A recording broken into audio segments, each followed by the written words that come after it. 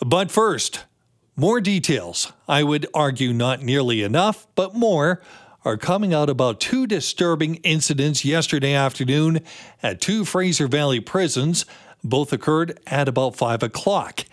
While little is being said about the cause of these two violent attacks, we do know that gangs are making things a great deal more dangerous in our province. Here are the facts as we do know them about what happened yesterday, and these have been confirmed by the paramedics.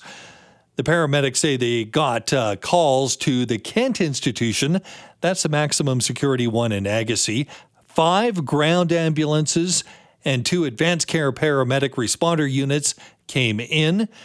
The paramedics cared for and transported 3 patients to hospital. Their condition? Critical. Paramedics also received a call at about 10 minutes later. In Abbotsford, half an hour away, another federal institution, the Matsqui Medium Security Institution in Abbotsford, 2 ambulances responded. Paramedics cared for and transported 2 patients to hospital. No word on those 2's conditions. No word on anybody else who wasn't treated. But those are the facts as we know them.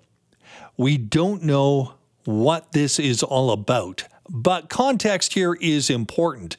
It's happening at the same time that we do know that there is more gang violence, more drug violence in the province, and certainly, without a doubt, a lot more violence in our prison system. So with that in mind, we're going to bring in our guest, John Randall. He is with the Union of Correction Officers Canada, the Pacific Region President. John, good afternoon. Good afternoon. Thanks for having me. Well, thank you for spending some time with us. And it is going to be a story that we're going to continue to follow. And I promise I'll even check in with you over on the weekend just to see if there are any more updates. But what more do we know about what's happening at these 2 federal institutions after what happened last night? And what can you say to your members who are responsible for corrections, keeping everything in control? Well, right now we don't know a lot of information. The CSC isn't releasing a ton of information yet. They're conducting their own investigation. But we do know that it was 2 simultaneous attacks. So it happened at pretty much the same time at both those institutions that you had mentioned, which is fairly rare for us to see a coordinated attack like that. And it really goes to show the state of what our prisons are in right now. And I've talked about it on this show with CKW before, and it's the cell phones and the drugs and the weapons that are coming in through drones, which are really creating this dangerous subculture, which, you know, in the union's opinion is what this current situation is all about. Let's talk about the danger involved here, because quite often when a statement comes out, we talk about who has been treated. And in this case, it doesn't look like there were any corrections officers, but they're going to be right in there right away. That puts them in danger. Let's be sure of that. Are you concerned? What's being done? And there's more of this happening.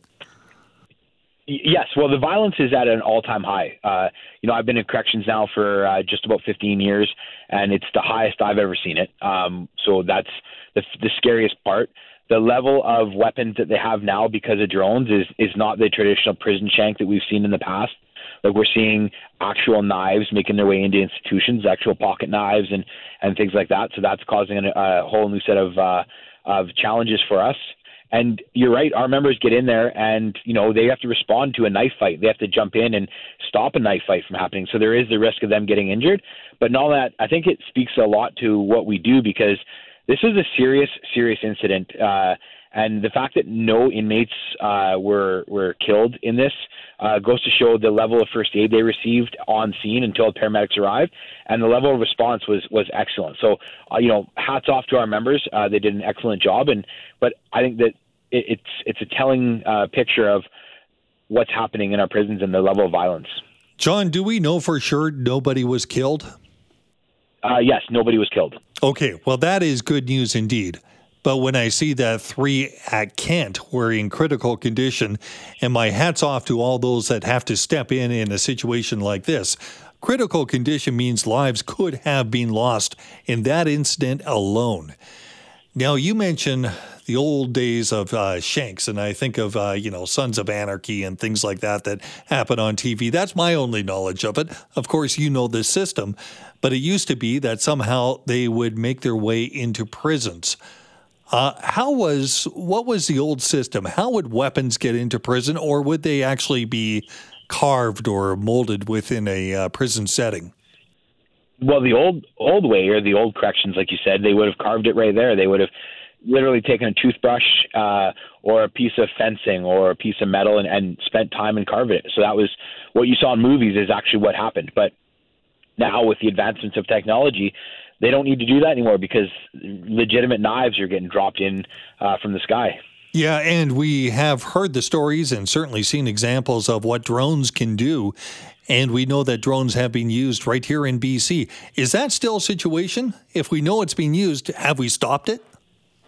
It is still a huge situation, probably more prevalent even today than it has been a month ago. And right now, we still don't have the technology we need. We're still relying on correction officer diligence and searching and intelligence. Those are our tools that we're relying on right now.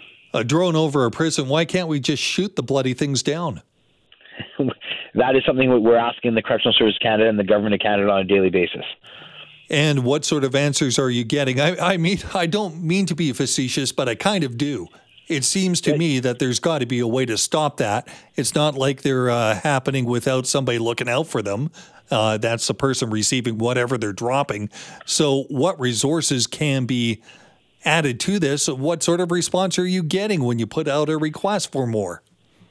Well, the technology is there. It exists, and we have companies that the union has spoken to that are willing to come in, and they can have the prison all set up, and we can have a detection system and an anti-drone system in place. It would probably take them no time at all, but it's the bureaucratic red tape that we're stuck behind with all the government regulations and procurement processes, and that's what we're being told right now is that's where the hiccup is. We're talking with John Randall, Union of Correctional Officers of Canada, the Pacific Region President of the union. This after two simultaneous incidents, one over at Kent, the maximum security prison in the Agassiz area yesterday. The other over at the Matsqui Institution in Abbotsford happened at about 5 o'clock. Two different attacks in Agassiz, three in critical condition, and two seriously hurt for sure at the Matsqui Institution. Not much more is known.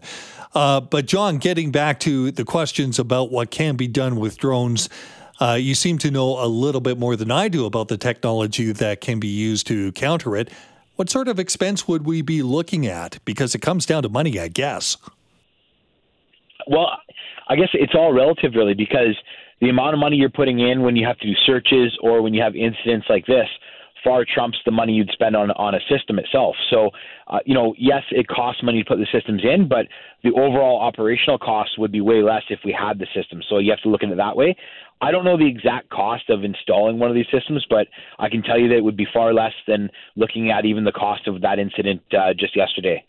When you look at having to call in emergency response teams and all the correctional officers spent out at the hospital on overnight escorts. So there's a huge factor there. John, if you don't mind, I'd love to keep you around for just a very short break, come back and ask you a little bit about how things have changed for your members in the past couple of years as we've seen an increase in drugs and the gang conflict in the province. So stay with us if you don't mind. It'll just be a few minutes and we'll come back. Sounds good. Thank you.